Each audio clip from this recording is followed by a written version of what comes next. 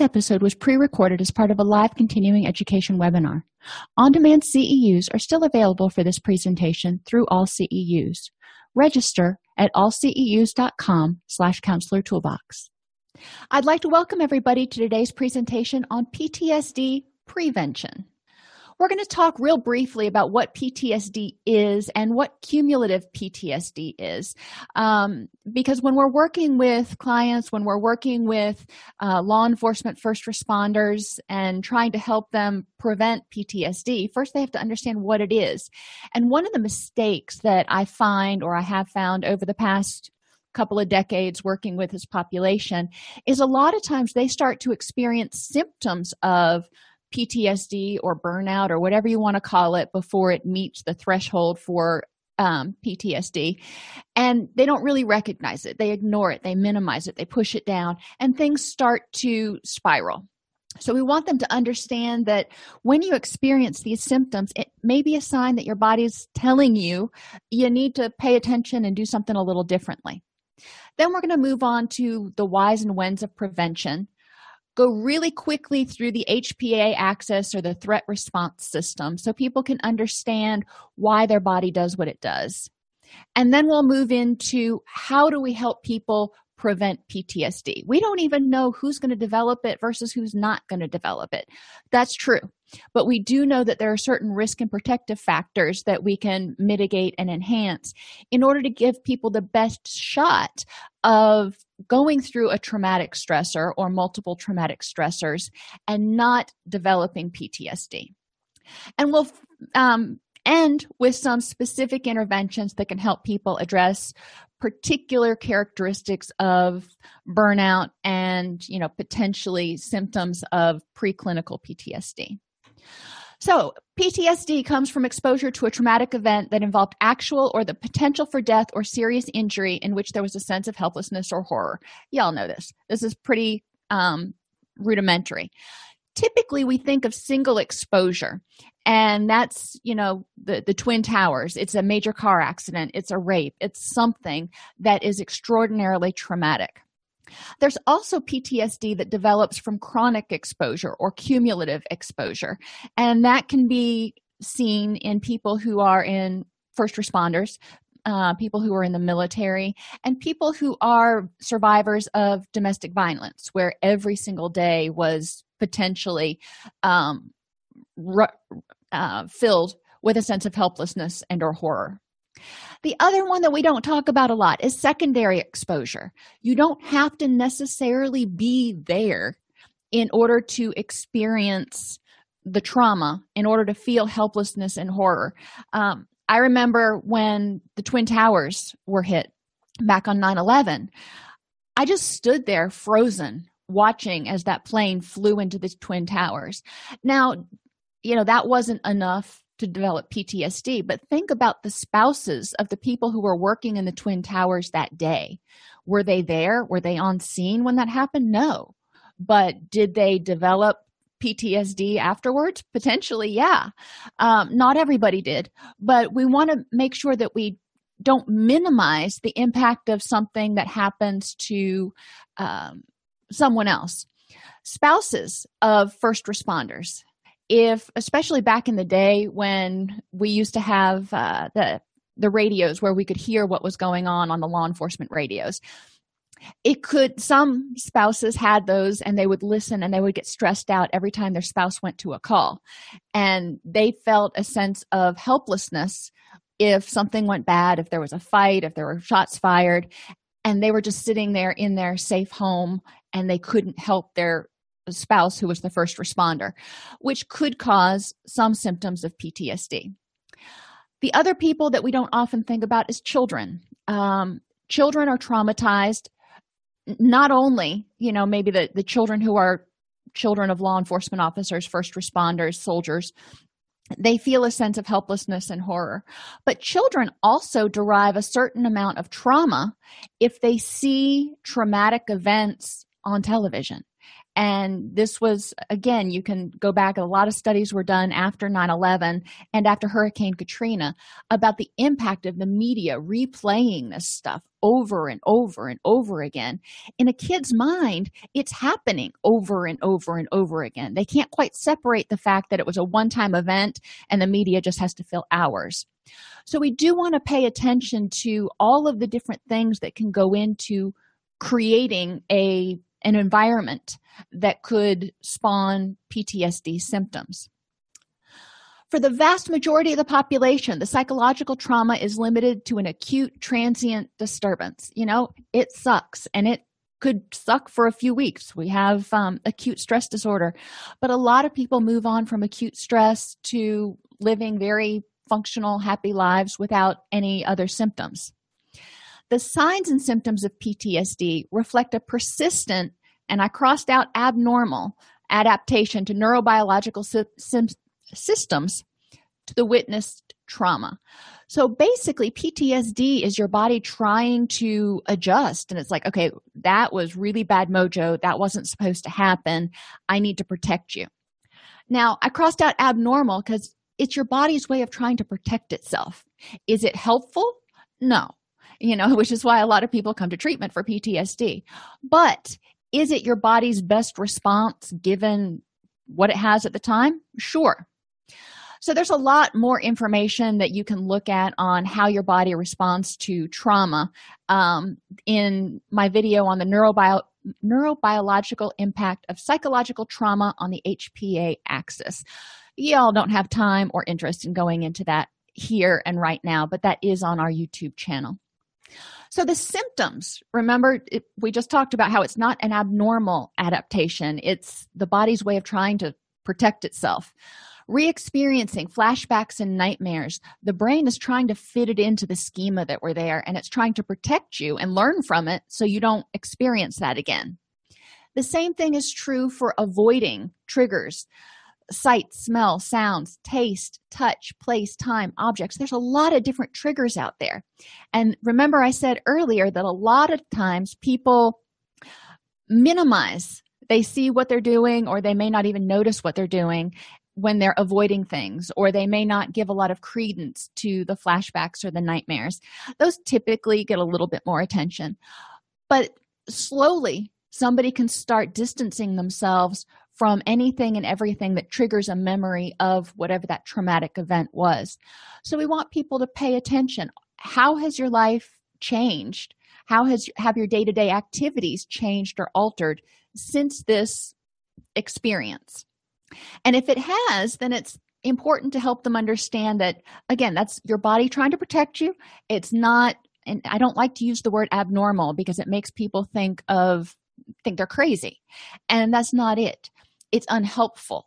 If you're withdrawing from all of these and starting to avoid this place and that place, that's reducing your quality of life. So let's take a look at that early before it generalizes as much as possible. Arousal or reactivity, hypervigilance, and easy startle.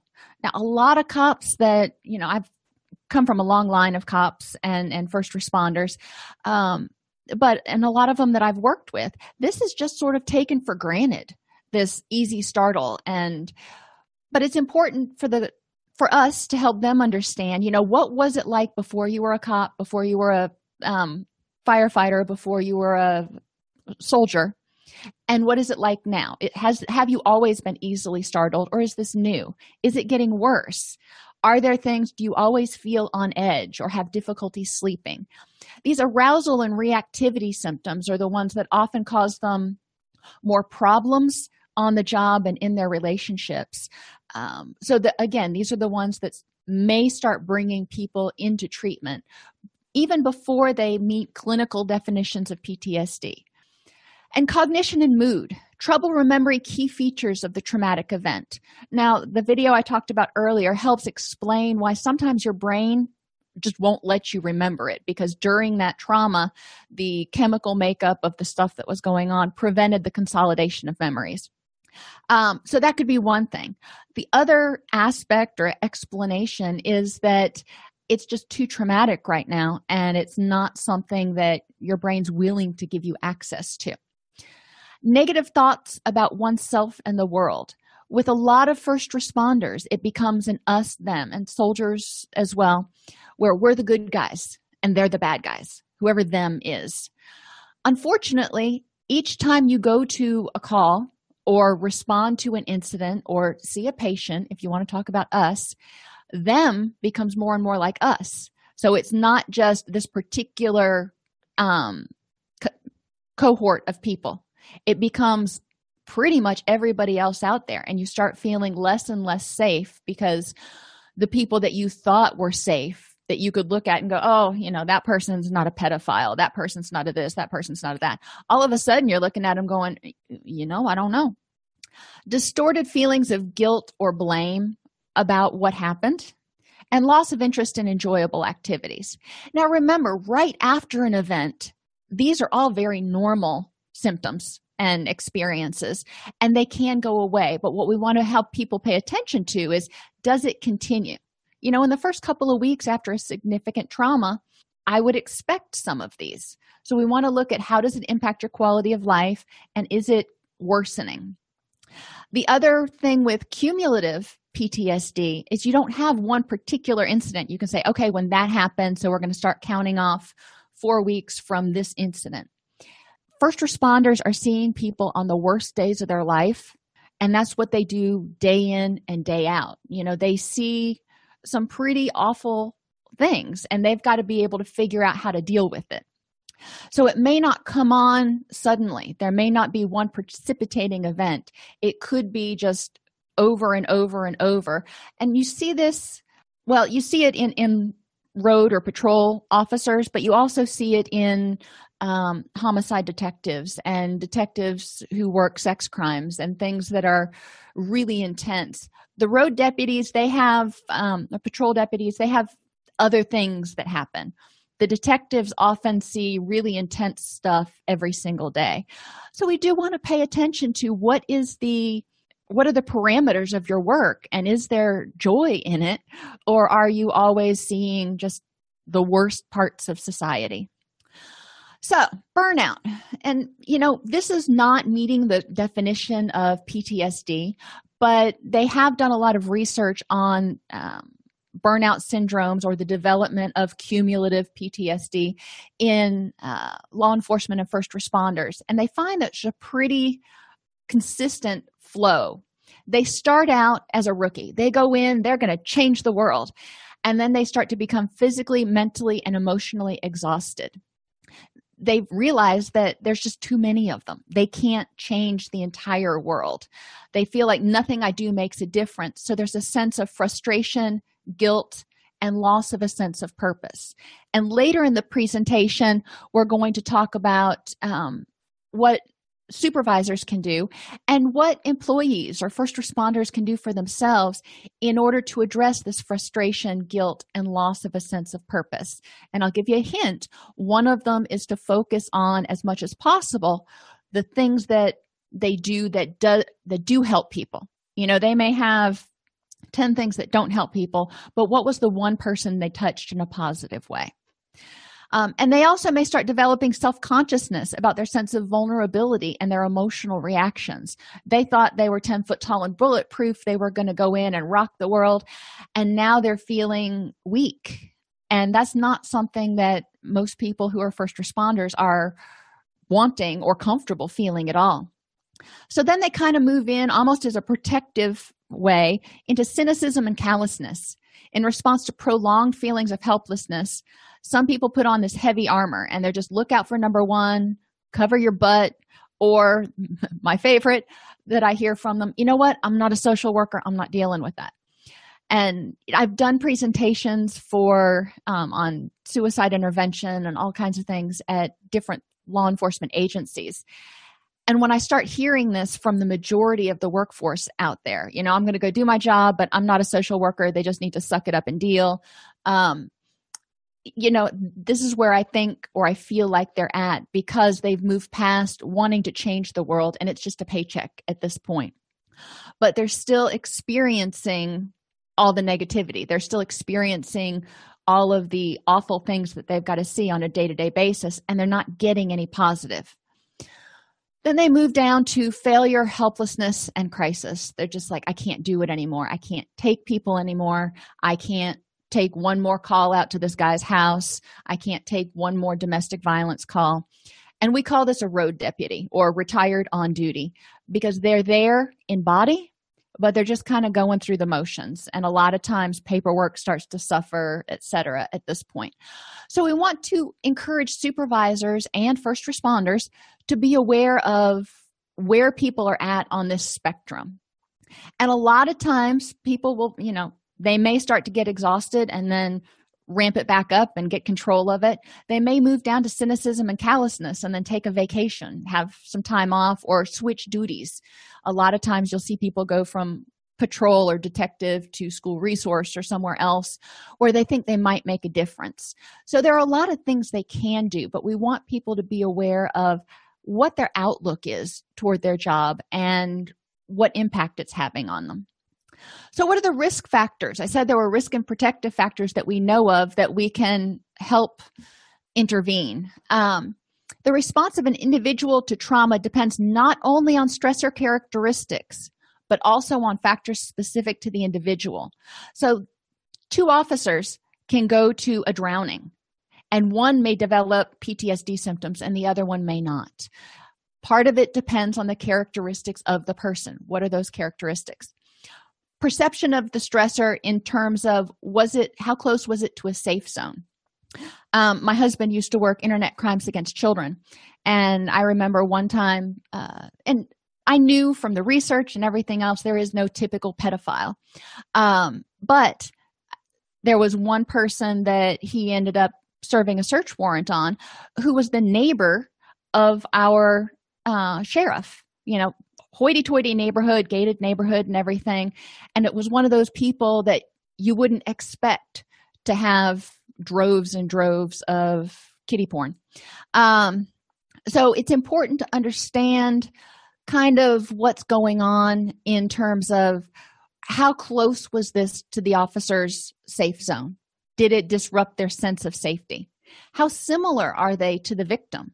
Remember, I talked about that drowning call. If you have one officer who goes out, never had kids, and the other officer who goes out who has a child about the same age as the child who drowned, do you think they're going to react differently? There's a possibility. There's a good possibility, because that officer that has a similarly aged child may over-empathize, if you will, with the parents and may be able to see himself in that situation. And the degree of helplessness.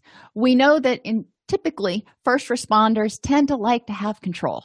So if they feel powerless in a certain situation, it can throw them for a loop. So other things that impact them in terms of making it more likely they'll develop PTSD or not deal well with the stress, which results in PTSD symptoms. Prior traumatic experiences. Cumulative, the first one you can kind of deal with, rectify. The second one, it's a little bit harder. The third one, you're starting to go, what happened to a just world? What happened to what I thought I was going to do? What happened to hope? So 1 + 1 starts to equal 5. The trauma experienced or perceived by the first responder can grow exponentially with additional traumas. The amount of stress the person had in the preceding months, including family, personal, and organizational. I found when I did my dissertation that actually most officers felt that the greatest source of stress in their job was not seeing people on the worst day of their lives, but it was the organizational stress. So from a prevention standpoint, we need to help agencies, look at what are they doing to provide support and minimize organizational stress. Current mental health or addiction issues, obviously, if they're already struggling to feel happy and to cope with life on life's terms, you throw this into the mix, they're going to have more problems. And the availability of social support for 24. And you're like, what? Not 24/7, for 24.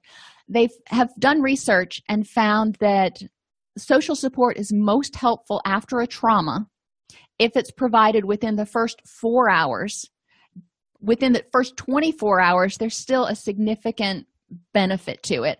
After that first 24 hours, the person has started to compartmentalize or assimilate or accommodate it, so it is less effective. With some first responders, some agencies, after a call, and it doesn't necessarily have to be this huge traumatic call, but they'll get together and they'll sort of debrief what happened, talk about it. That's the social support we're talking about. If the officers are able to support one another and go, you know what, didn't work out as well as you thought it was going to, or you hoped it would, but you did the best you could given what was going on in that situation. If they get some validation from other people, if they feel like they did the best they could, it greatly reduces the risk of this becoming something that may prompt PTSD symptoms. So that 4-hour window is really crucial. And after a critical incident, a lot of times first responders can't talk to anybody about what happened, and they're told to shut up and wait for their attorney, which makes it even more difficult. And this is one of those things that kind of gets me a little bit irritable. But if the supervisor, if the other people on shift can at least provide social support and go, you know what, you're a good guy, you're a good officer, you follow the procedures, we can't talk about the specifics, but, and they provide that camaraderie and emotional support, that still goes a long way. And you do find that a lot in firehouses, because after fire calls, they go back to the fire station, and a lot of times they do their own kind of mini debrief. And it doesn't have to be formal. It doesn't have to be, let's sit down and talk about what just happened. It's just people being sort of emotionally aware and supportive of one another. So why do we prevent? Well, it's easier and cheaper to intervene early. One of the activities that I'll have people do is to identify someone who's developed burnout, not necessarily clinical PTSD, but those symptoms of burnout we talked about. And what are the impacts? Because most people who are first responders know somebody who has been retired on duty. So we go through and we talk about what were the impacts as they got more and more unhappy in their job and with their life, and generally with people out there, civilians. Emotionally, anger, anxiety, moodiness, being withdrawn. Mentally, how did it affect their outlook and their concentration? Physically, did they develop illnesses, increased drinking, weight gain, exhaustion? And socially, and this is another one that you kind of want to help them pay attention to. How did it impact their relationships with family, friends, the ability to get along with their team? A lot of times when people start getting burnt out, they'll start drawing more complaints because of those anger outbursts, or they will start taking in, and I call them lost puppies. They will find people that they interact with on the job that they over-identify with or they want to rescue, and they end up crossing a lot of boundaries, trying to rescue these lost puppies, moving them in with them, giving them money, doing things that are, would be in our profession considered extreme boundary violations. There is usually considered unprofessional conduct or conduct unbecoming, but it's still, they're trying to regain that feeling that they're actually making a positive difference, and they're doing it usually in a not healthy, not helpful way. So we want to help people start prevention now, before they even get out of the academy, if we can, before they take the job. We can prevent, as clinicians, we want to do the same thing. Before we even start seeing patients or take our first job, we want to make sure that our body, our mind, our emotional fortress, whatever you want to call it, is well fortified. We want to have the energy to deal with it, because people are going to come to us, and we all know that it's exhausting and emotionally draining to be truly empathetic. Prevention mitigates vulnerabilities and strengthens the force or the team. So we want to help people figure out what vulnerabilities are on the team. If you've got somebody who's can't sleep or is drinking too much, that's going to make the team more vulnerable. A vulnerable first responder is more likely to draw a complaint, make a mistake, get hurt, or develop stress-related illnesses and mood issues. So pointing this out to supervisors usually kind of gets their attention. They're like, oh yeah, that's a lot of paperwork for me. Don't want to go there. So how does this all happen? And in order to get people to really kind of understand the physical and psychological interaction, we talk about the hypothalamic pituitary adrenal axis, which controls reactions and regulates the body processes, including not only your fight or flight, but also digestion, immunity, mood and emotions, sexuality, energy storage, and expenditure. So if all of these go offline because your guys are too stressed or your people are too stressed, what's that going to do to your team? What's that going to do to your workforce? What's that going to do to you as an individual and your interactions with your family and working towards things that are important to you? So basically, I show this little picture and I say the brain tells the body to release cortisol and adrenaline. This releases glucose so you can fight or flee. It suppresses sex hormones. Now's not the time. And it suppresses serotonin because serotonin is one of our anti-anxiety neurochemicals because we want to have that fight or flee. We need anxiety or anger to fight or flee. Unfortunately, when serotonin's suppressed, it reduces melatonin, which impairs quality sleep, which tells the body there's a stressor, tells the body you're vulnerable, and it releases more cortisol. Lack of serotonin or inadequate serotonin can also cause increases in anxiety and anger, which can cause stressful cognitions. If you're feeling stressed, then you may think stressful thoughts, which again comes back and tells the body to release more cortisol. So they get stuck in this unhelpful stress loop. We want to help them break that. Dysfunction in the HPA axis will result in abnormal immune system activation. So people are getting sick more. I don't know about you, but I'm not real pleasant to be around when I'm sick. And that also means more sick days and work product and everything else goes down. Increased inflammation and allergic reactions. So people are in more pain. Now, you may go to work if you're in pain, but how is your work product?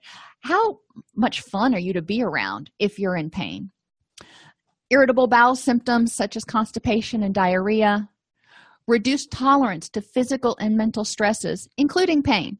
So not only are you feeling more pain, but your pain tolerance has gone down, so you're feeling more pain. Altered levels of sex hormones cause low libido, which can have psychological effects as well, and increased anxiety and or depression. So there's a lot of stuff that goes on if you get stuck in that stress loop that cause more things. I mean, if you're having these symptoms, you're probably going to feel pretty frustrated, and frustration is an anger feeling, which sends out more cortisol. So what triggers the HPA axis? How do we know we can't stop it unless we know what triggers it? Well, anything your brain thinks makes you feel vulnerable to injury or attack. So basically, the rule that I typically give people, if it makes your heart rate go up, you're likely stimulating the HPA axis.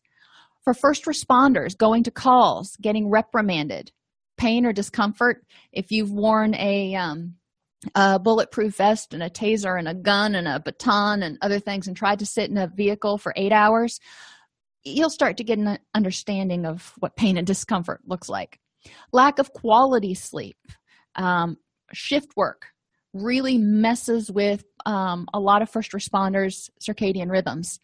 And even if they're working firefighters where they work 24 or 48 on, that doesn't mean they're going to get quality sleep while they're there. They may have call-outs in the middle of the night. So we need to pay attention to how much quality sleep they're getting. Overtraining, if they work out, can also trigger the HPA axis because you're creating little micro tears in your muscles. And even watching the news. And I know with people who have been in law enforcement and or firefighters, people are always armchair quarterbacking what should have happened, what the officer should have done, what the firefighter should have done, what should have happened. And there's a lot of criticism and scrutiny that the person is not able to respond to. They're watching it going, I did the best I could, and they're just getting lambasted on the news. So sometimes watching the news is one of those things that kind of needs to be nixed for a little while. Encourage people to pay attention to what triggers their anger, stress, and worry, because a dozen little things add up. It doesn't have to be one big thing that makes them go, oh, I want to rip somebody a new one. It can be a lot of little irritants and stressors, which again is why first responders often identify organizational stress as the much greater source of stress and weariness than the actual traumas that they walk into on a semi-regular basis. So have a destination in mind. Encouraging people to know, why are they doing this? Adding that purpose back. You are here. So who and what is important to you, and what 5 characteristics do you want to be remembered for? This, going back to acceptance and commitment therapy, having people identify, why is it that I'm doing this? And in the big scheme of things, yes, I want to help people. Why else am I doing it? To put food on my table, to do whatever. So in this particular situation, what are your response options that help you move towards those people and things that are important to you? So if things get shaken up at work and you get transferred involuntarily to school resource, it may really tick somebody off. So in that situation, what are their options that are going to get them close to who and what is important? If putting food on the table and that is more important, then they can figure out how they're going to deal with the transfer. If for some reason being on the road or in their old position was more important than other things, then they need to figure out, what are the best options to help me keep moving forward towards those things that are most important. First responders a lot of times have to deal with curveballs, and they have to stop and think for a second, what is the best thing I can do for me to keep me moving forward? Mindfulness. I'm a big fan of mindfulness. Encourage people to get their head in the game. Encourage them to do anchored mindfulness on a multiple times a day basis. I always say, every time you eat a meal, stop and think, how am I feeling? What am I needing? What can I do to improve the next moment? It helps them become aware of what they're feeling and needing in the present to help them work towards their goals. Because a lot of times first responders are trained to compartmentalize what they need and what they feel and shove it down, because they've got to get free from this call and move on to the next call. So they have all these little boxes that they accumulate that are just shoved down and shoved down and shoved down, and they never get opened and dealt with. So they start feeling numb. Mindfulness helps people become aware of and work with their vulnerabilities as well. My husband gets hypoglycemic, and you could always look back. Anytime he drew a complaint, you could look back 6 hours prior to that and see that he probably hadn't eaten, because he's a really level guy until his blood sugar gets low, and then he kind of turns green and turns into the Hulk. But so encouraging people to be aware and work with their vulnerabilities. Sometimes you can't prevent them. He started carrying little sugar tablets with him in the car. He also started making sure he had snacks with him so his blood sugar wouldn't get low. But it's important for people to do this kind of on a daily basis or throughout the shift to identify what they need in order to be as close to their A game as they can get. Make sure that they're getting good quality sleep. Lack of sleep slows reaction time, impairs judgment, triggers the threat response system. None of these are good in a first responder. We want them to be, Johnny on the spot with good judgment. So helping organizations understand how important it is to not switch them from day shift to night shift every 2 weeks. And if somebody's on night shift, helping them understand how important it is to keep that schedule even on their days off is going to go a long way to help them deal with the sleep issue. Shades, sleep routine. Have them do the same roughly 3 things before bed each night, the 30 minutes or an hour before bed. Make sure they stay hydrated, but reduce how much they drink about 3 hours before bed so they're not having to get up and pee. They should have a blood alcohol of 0.00 at bedtime. That's not saying you can't drink. That's a personal decision. But alcohol does impair sleep quality. Encourage them to decompress using guided imagery, progressive muscle relaxation, or stretching. Remember I said the taser, the gun, the handcuffs, all that? Most law enforcement officers have low back pain and some sciatica and some other stuff. So if they can work with their doctor, get approval to stretch, whatever, in order to balance everything out and reduce their pain, it will help them sleep more. E stands for ergonomics and environment. Within an hour of bed, at least, put blue light filters on all of the electronic devices, including the TV and the phone. Encourage people to use earplugs and blackout curtains if they work during the night and sleep during the day. Encourage them to make sure that their pillow is comfortable and all that kind of stuff. And avoid stimulants 3 hours or so before bed, so when you go to sleep you have the best chance of getting as much quality sleep as possible. Encourage them to get good nutrition because their body repairs using proteins, but the vitamins are the spark plugs of the system. So if you don't have the vitamins, the proteins just kind of sit there like big old lumps. It's like having 2x4s sitting in your driveway, but you have no equipment to put them together. Hydration allows for the chemical reactions, and even 1% to 2% of dehydration causes anxiety, moodiness, difficulty concentrating, and a decline in short-term memory. Again, not something I want in a first responder, but not something we want in general. So encourage them to pay attention to staying hydrated. They need to eat decently, and obviously they need to clear this with their physician. Generally 3 colors at each meal. Keep a water bottle with them. Encourage them to keep a food log for a week to get a baseline of their nutrient intake. Eliminate or moderate caffeine and nicotine. Keep healthy snacks in their car. First responders never know if it's going to be 2 hours or 20 hours before they can eat again. So it's important that they stay prepared. Eliminate or moderate simple sugars and high fructose corn syrup. And eat mindfully for hunger, not self-soothing, especially when the brain gets out of whack because they're not getting enough sleep and they start getting stressed. The hunger hormones can also get out of whack. So just kind of a visual, remember serotonin is one of our calming chemicals. It's made from tryptophan, but it requires iron, magnesium, calcium, vitamin B6, and folic acid to break down tryptophan.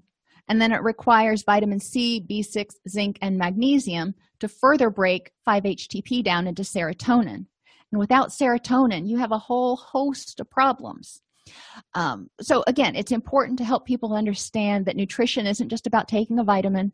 It's about getting a good balanced diet and working with their care team to make that happen. Losses need to be grieved. Think of life as a book and you're the author. How do you incorporate this plot twist? So when something happens, maybe it's a critical incident, or maybe they lose the idealism that they had when they first started on the job. They need to figure out how to integrate that. Otherwise, they're just stuck with this feeling of loss and helplessness. They can have a loss of idealism and sense of purpose. So some things that I suggest are to have people start each day with a focus or a quote. What is my purpose for today? Have them identify one good thing that they did that day. Or if something bad happens, or when it does, how can they make meaning from it? It's life's handed you lemons. How can you make some meaning? How did this strengthen you or change your perception in a positive way? And sometimes that takes a little while to get to. They can have a loss of sense of personal control. So reminding people to focus on, all right, you can't control what your supervisors necessarily are doing. What do you have control over? Lack of cognitive flexibility, rigid problem solving, and conceptualization. They start getting very focused on its us versus them and dichotomous thinking styles. So I encourage you to give them the challenging questions worksheet. So they're looking at, are they using feelings or facts, and what is the evidence that supports their thinking? Cognitive distortions, a lot of times mind reading. We counter that. Well, if that's the case, what's the proof that you have? What's the evidence? If they personalize or internalize to the extreme something negative that happened, We want to encourage them, and again, this is in that challenging questions worksheet. Look at the broader view of it. What part did others play in this? So part of it may be partly your fault, but part of it is probably attributed to other factors and people. Blaming is the opposite of personalization. So again, we want to encourage them to look at what was your part and what can you learn from it. If you blame other people, then it gives them all the power. If you look at your part and figure out what you can learn so you're not in that position again, then it generally helps people come to terms with it a little bit better. All or nothing. Encourage them to find the exceptions. So every time I go to a domestic violence call, this happens. Well, let's find the exceptions. Let's look at the times that you went and there was a successful outcome. And walking the middle path, encouraging them to look at the good and the bad. Okay, maybe so-and-so didn't keep the restraining order, but what positive could have come out of that? Or what can you get out of it in order to feel okay with it? Sometimes the availability heuristic jumps in there, and it's like something that happened that's really prominent sticks out, and they think, well, this is always going to happen. But when we look at the evidence, it happens a lot, and that one bad incident was just an anomaly. For the example of the child drowning in a backyard pool. Millions of houses have backyard pools. So it's not that having a pool in your backyard is going to have devastating consequences. That one just sticks out because it was devastating. And magnification and an exaggeration encourage people to ask themselves, how likely is it that this is going to happen? In a month, how much will this matter that you got reprimanded for X, Y, or Z? And compared to other things, how big of a deal is this? And a lot of law enforcement officers have to kind of ask themselves this pretty frequently, because people are often will call in complaints on them. They will call in and want to talk to supervisors. Does it mean they always did the wrong thing or always did the right thing? No. But it's important for the officer to be able to look back, or the first responder to look back and go, what did I do? What could I have done better? And be okay with it themselves, and ideally feel like their superiors will support them. Distress tolerance helps people get through the unpleasant feelings and urges which they can't immediately control. It helps them let go of some of the unpleasant things that just are out of their control and kind of push it away. And it can help people avoid acting impulsively on urges. If they practice the pause and use their distress tolerance skills, then they may not act out in a unhelpful way. Now, obviously, this doesn't work when they're on duty. They're not going to say, okay, just step back a second, let me breathe. This is more for after the situation has happened, when they're contemplating quitting their job or going and drinking or doing something else destructive. So going back to the DBT acronyms, we're just going to go through those really quick. Distract with the wise mind accepts. Encourage them to keep a list of pleasant activities that they can and will do, not just can, but will do on their off time. Encourage them to contribute if they want to volunteer. Now, a lot of times, first responders, that's the last thing they want to do, so this might not go so well, but put it out there. Encourage them to look at comparisons. Look at somebody else who's gone through a similar situation and come out ideally victorious. Have them practice the opposite emotions. If they're feeling grumpy, have them do something that makes them laugh. Do something that helps them feel happy. Help them learn how to push away some of those unpleasant thoughts that they're having about, what the result of this internal affairs investigation is going to be or whatever, because those drag on forever. Think about something totally different. And 2 techniques that I like because they're easy to remember. 4 things you see, 3 things you hear, 2 things you smell, and 1 thing you can feel. Or just ask them, when you were on long car trips, what did you used to do? Remember how you used to look for billboards and try to find the letters of the alphabet, or look for red VW bugs or whatever it was you used to do. But that occupied your mind. And if they're not thinking about the stressor, then that'll help them get out of that adrenaline bath, if you will, and get into their wise mind. Self-soothing. Encourage them to do a body scan. Just figure out where the stress is and try to let it go. Meditation, something that helps some people. And use the five senses for self-soothing. What things do you see that make you happy? I mean, how can you not be happy looking at a hamster in a sweater? It's just one of my things. I'll look at it, makes me smile. What things can you smell that make you feel calm or happy? What do you like to hear? Now, I put the bird chirping, but for me, I put on metal and I turn it up as loud as I can.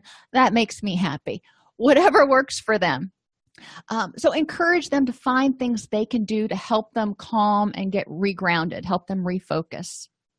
Improve the moment using imagery such as a safe place or imagine themselves successfully dealing with this. They can also imagine feelings and thoughts are clouds in the sky that they don't have to grab onto. They can just watch them float in and float out. They don't have to engage. Encourage them to identify the meaning in the situation and change how you think about yourself and your situation. So instead of seeing themselves as victims or powerless, how can they see themselves as empowered and doing what's important to them? And it may be just letting go of that situation and going, you know what's important to me, it doesn't have much to do with this. So I'm going to let that go because that's not all that meaningful in the big scheme of my life right now. Encourage them to make lemonade or find the silver lining. Prayer, relaxation activities, focusing on one thing in the moment, what they're doing right now, whether they're driving or weeding or whatever. Driving's good, especially if they're patrol officers. Have them focus on, what are they seeing as they're driving. Take a mental vacation and be their own best friend. A lot of times they're wanting somebody else to tell them something, to encourage them. If they can encourage themselves, they're not going to have to wait for somebody else to do it. So what is it that you can tell yourself that can help you feel better about this situation? So specific interventions. When somebody's idealism is shattered, and we've all dealt with this as clinicians, when we went through, I remember the first time I had a client that came in to treatment, and he went through treatment. He got out. 3 weeks later, he was back in detox. Went back into treatment, went through treatment, got out. A little while later, he was back into detox. You see where this is going. And I just was befuddled, and I felt a loss of a sense of control. I was like, what are we doing wrong? Why aren't we helping this person get better? Does treatment even work? Started questioning everything. And my supervisor at the time was really good about stepping back and going, you know what? Let's understand this. He came in and he was in pre-contemplation. He wasn't ready to change. All we can do is help him move forward a little bit at a time. He's been doing this for 40 years. He's not going to change in 30 days. So his perspective was, instead of focusing on, okay, it didn't go exactly as I had planned, he wanted me to focus on what small steps did we make forward. What small positive things were you able to do? Loss of a sense of personal control. Again, encouraging people to focus on what is it in your job as a firefighter, as a police officer, as a soldier, as a clinician, that you do have control over. And, we can only do the best we can with the tools we have. So what can you do? Loss of a sense of purpose. Encouraging people to reflect each day on what their purpose is. Is it to make the streets safer? Is it to save a kitten? What is their purpose for the day? And encourage them to really focus on that each day. And then at the end of the day, reflect and go, how did I fulfill my purpose? Because too often, if you don't do that, you can kind of go sideways and then start getting involved in a bunch of things that are not getting you towards those goals and ideals that are most important to you. If someone starts becoming obsessed with regaining control in either at work or in their personal life, we want to encourage them to, again, step back and say, what is it that you have control over? And what is it that you're trying to control futilely right now because you don't have control over it? And what can we do about that? How can you come to an acceptance or a serenity that there are some things in life you can't control? We can help them focus on getting quality sleep. and maintaining positive social relationships. When they have a sense of hopelessness, supervisors can help a little bit by remembering to commend the positive. It doesn't have to be something that is necessarily commendation worthy, but giving people attaboys or attagirls periodically. When I used to be a supervisor, I would try to make sure that I gave somebody kudos, or gave each person kudos at least a couple times a month. You did a great job with that client, or because clients would come up and talk to me, or I reviewed your chart and your notes are just spectacular. That gives people a sense of personal power, and it also helps kind of remind them that they are making a difference. Counseling, by the time people get to depersonalization and apathy, counseling and intervention is generally appropriate, but people can also try to help themselves, and supervisors can help. When I hear people referring to clients who come back through treatment as retreads, I stop that. That's not an okay word to use. Yes, it's somebody who's been back through. That is the clinician's way of kind of protecting themselves from saying, I'm not able to help this person when I got into this job to help them. When you're dealing with first responders, they may have other names for the people that they're working with, or dead bodies or whatever else that depersonalizes it, makes it easier to deal with, which in some cases is okay. We don't want to confuse it with compartmentalization. Sometimes you've got to get some distance in the moment in order to do your job. But if it becomes habitual, where you're always referring to people as, in terms of pejorative terms, then we need to have an attitude adjustment and encourage people to look at the personal aspects of it. How are they like you? And what is it that you can do to help them? When they have apathy, all right, I hear you don't want to be here. What is it that you do care about? And in what way does this job or this situation help get you there? And what options do you have in this situation to get you closer to those people and things that are important in your life? If they start to question the goodness of humanity, you see a lot of stuff. Encourage them to find and highlight the exceptions, the things that went well, the times they did make a difference. And alienation and isolation from peers and family. A lot of times you'll see the withdrawal as people get so overwhelmed, they just can't take any more input. And it's just like, no, I can't deal with it. I can't even figure out who's safe and who's not safe to be around. I'm just going to withdraw from everybody. That's one thing. Introversion is when people they need some time each day to kind of decompress and get regrounded. That's fine. It's when there's a change in a pattern of behavior over time. And I can't highlight that enough, that introverts typically need some downtime and some quiet time each day, but they are willing to engage with others once they've had that time. Lack of a sense of accomplishment, again, make a determined effort to praise. If you see the beginning of addictions, eating problems, ulcers, habitual calling in sick, want to start paying attention and go, okay, Jim Bob, what's going on here?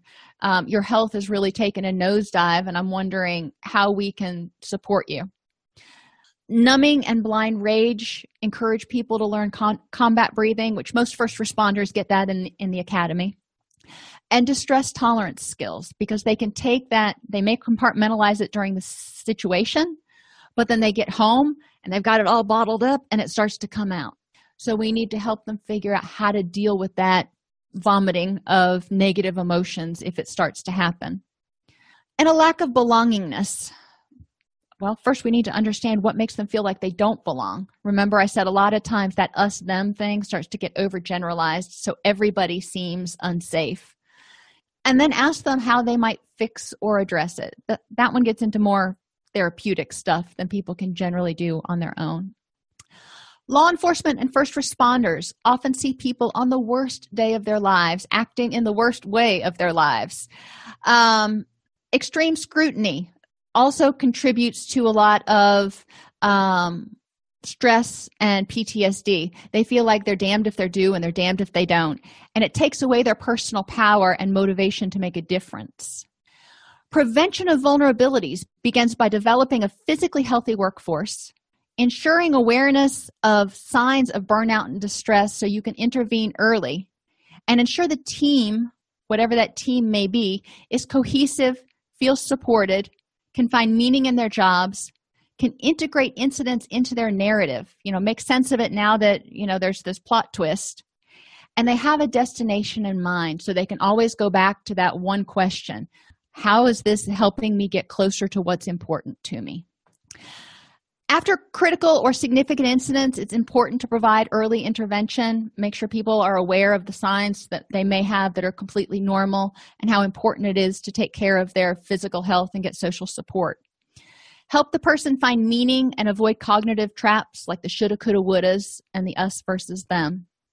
Late in the PTSD process, if you start seeing somebody who's extremely symptomatic, people may need counseling referrals, time off, or to work with the treatment team in order to reintegrate into their work team, if you will. If you enjoy this podcast, please like and subscribe either in your podcast player or on YouTube. You can attend and participate in our live webinars with Dr. Snipes by subscribing at allceus.com/counselor toolbox. This episode has been brought to you in part by allceus.com, providing 24/7 multimedia continuing education and pre-certification training to counselors, therapists, and nurses since 2006. Use coupon code Counselor Toolbox to get a 20% discount off your order this month.